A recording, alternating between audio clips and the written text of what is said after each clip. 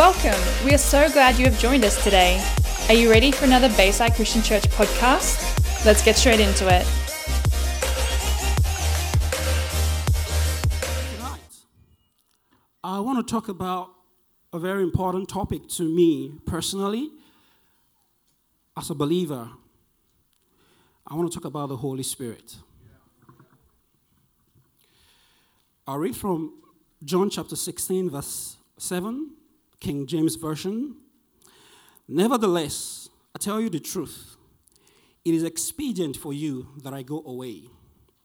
For if I go not away, the Comforter will not come unto you. But if I depart, I will send him unto you. Now, the Holy Spirit is the third person of the Blessed Trinity. We have the Father, the Son, and the Spirit. He is equal to the Father and is equal to the Son. He is no less. He is not the messenger of the Godhead. He is equal to the Father, to the Son, and to the Spirit. Amen. The Holy Spirit, he is to us today what Jesus was to his disciples. When Jesus walked the face of this earth, the disciples saw him. They asked him questions. He taught them how to pray. He ministered to them. And when he left, Jesus couldn't be in more than one place at a time. But the Holy Spirit is come to be with you, to be with me. Amen.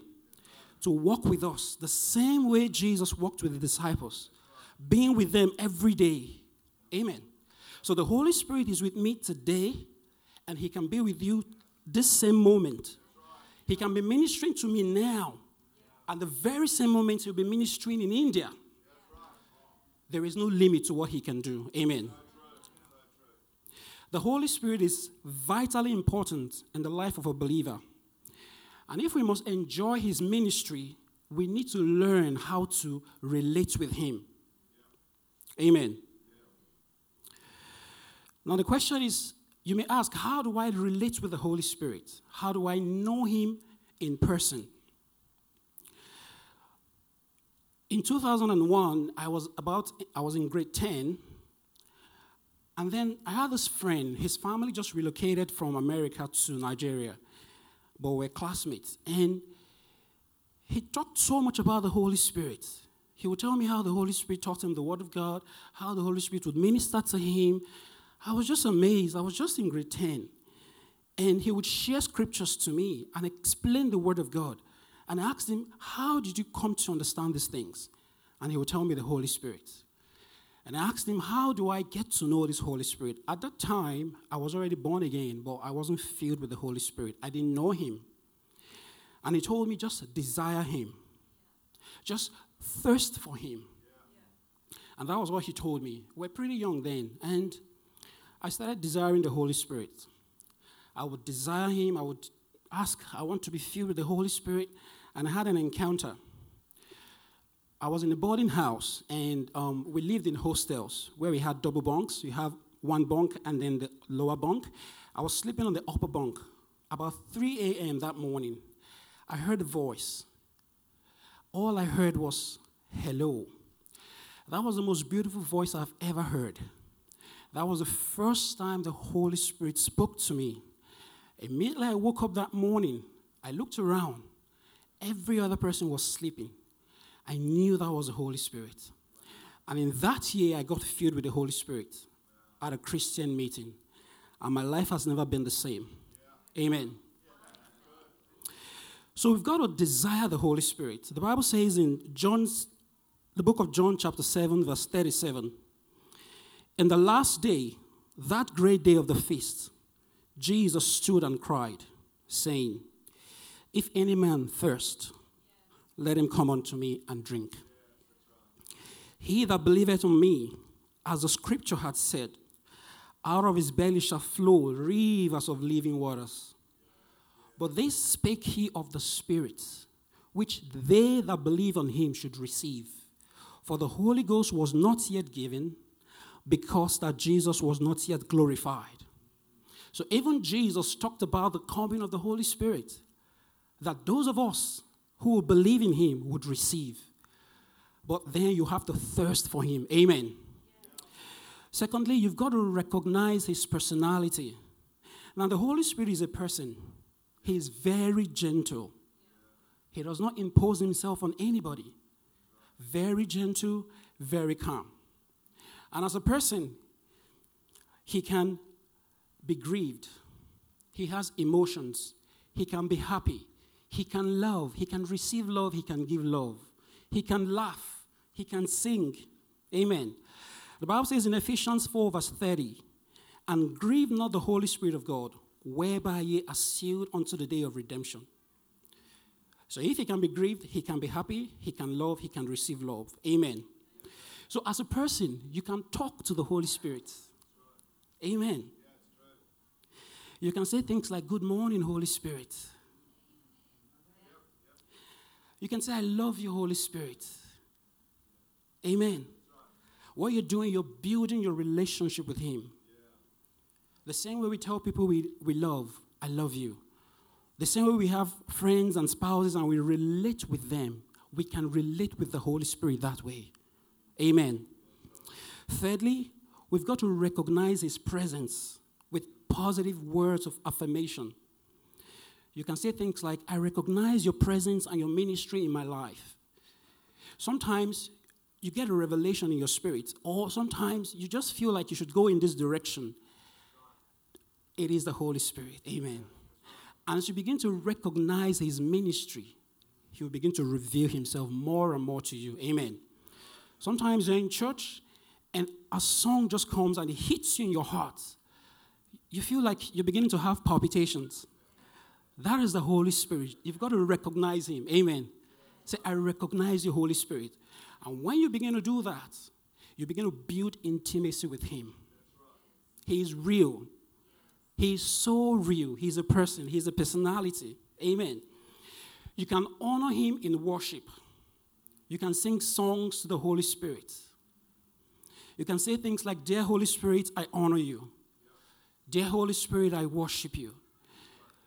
I say, the more we talk about the Holy Spirit, and the more we say those words, the more we get deeper into that water. That new wine we're singing about begins to flow from the inside of us. It begins to pour out. Amen. As we build that relationship, then we begin to enjoy his ministry. The first part of his ministry that we will begin to enjoy is his teaching ministry.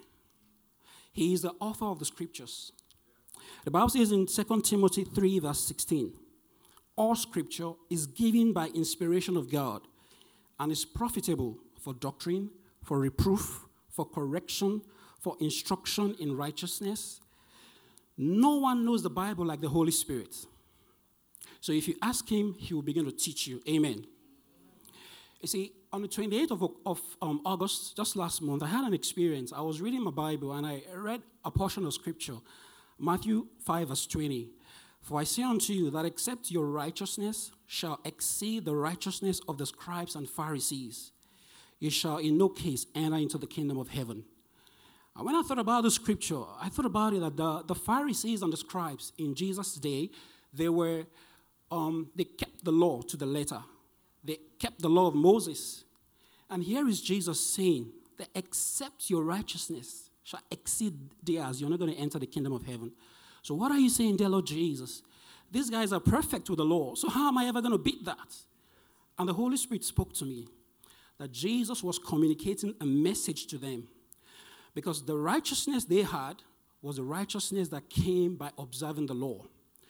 The greater righteousness that was going to come was the one speaking to them. And the Bible says that Jesus has become our righteousness. And that righteousness comes by faith. So Jesus was speaking to them that me speaking to you now, I am the one that's going to give you that righteousness, which is going to exceed that of the scribes and the Pharisees. And that righteousness is not going to come by observance of the law, but by faith in me. It is only the Holy Spirit that can teach you the word of God. The second point, he is our guide.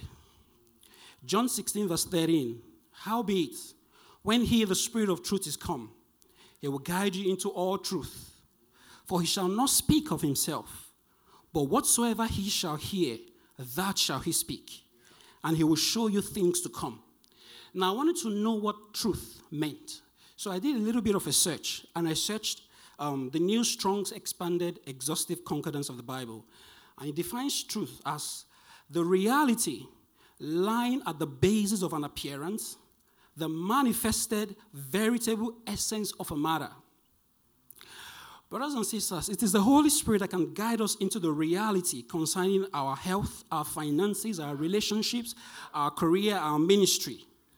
He can guide us into making minor and major decisions in life with razor-sharp accuracy. Every time, all the time. Amen. Have you ever had to make an important decision in your life? Invite the Holy Spirit. In 2006, I was a first-year medical student. At the time, I was really seeking the face of God because I had 2 Christian organizations that wanted me to come and serve with them. Both of them were good, but I wanted to know God's perfect will for my life. I wanted to know where He wanted me to be at that time. I can remember that night, I was praying in an open field. It was heavy in my heart because I really wanted to know. And as I prayed that night, I prayed fervently, and a scripture came to my mind. Romans 8, verse 14. For as many as are led by the Spirit of God, they are the sons of God. Amen. Immediately that scripture came to my spirit, I knew with clarity in which of the 2 organizations the Lord wanted me to serve. And you see, that one decision has defined the trajectory of the whole course of my life. That one night decision of listening to the voice of the Holy Spirit. He can guide us into precision, accuracy in every area of our lives. Anytime, every time, 100% of the time. Praise the Lord. The third point, His gifts. Now, as we begin to cultivate our relationship with the Holy Spirit, we begin to operate in His gifts. The gifts of the Holy Spirit, they are there for us to operate in. 1 Corinthians 12, verse 4 to 11. Now there are diversities of gifts, but the same Spirit. And there are differences of administration, but the same Lord. And there are diversities of operations, but it is the same God which worketh all in all.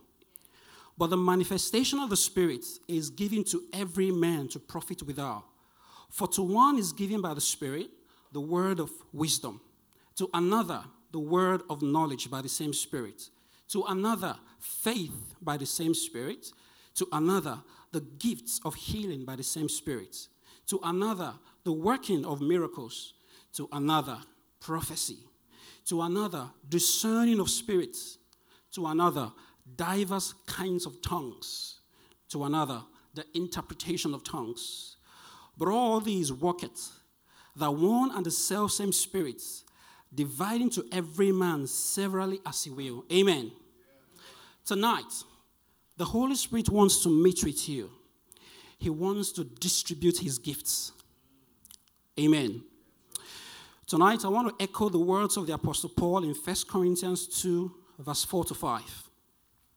And my speech and my preaching was not with enticing words of man's wisdom, but in demonstration of the Spirit and of power, that your faith should not stand in the wisdom of man, but in the power of God. Amen. Tonight there's going to be the demonstration of the Spirit and the power of God. Amen. And if you have not received the Holy Spirit, today you can receive Him by the laying on of hands. The Bible says in Acts chapter 19, verse 2, He said unto them, have ye received the Holy Ghost since ye believed? And they said unto him, we have not so much as heard whether there be any Holy Ghost. Verse 6, and when Paul had laid his hands upon them, the Holy Ghost came on them, and they spake in tongues and prophesied. Amen.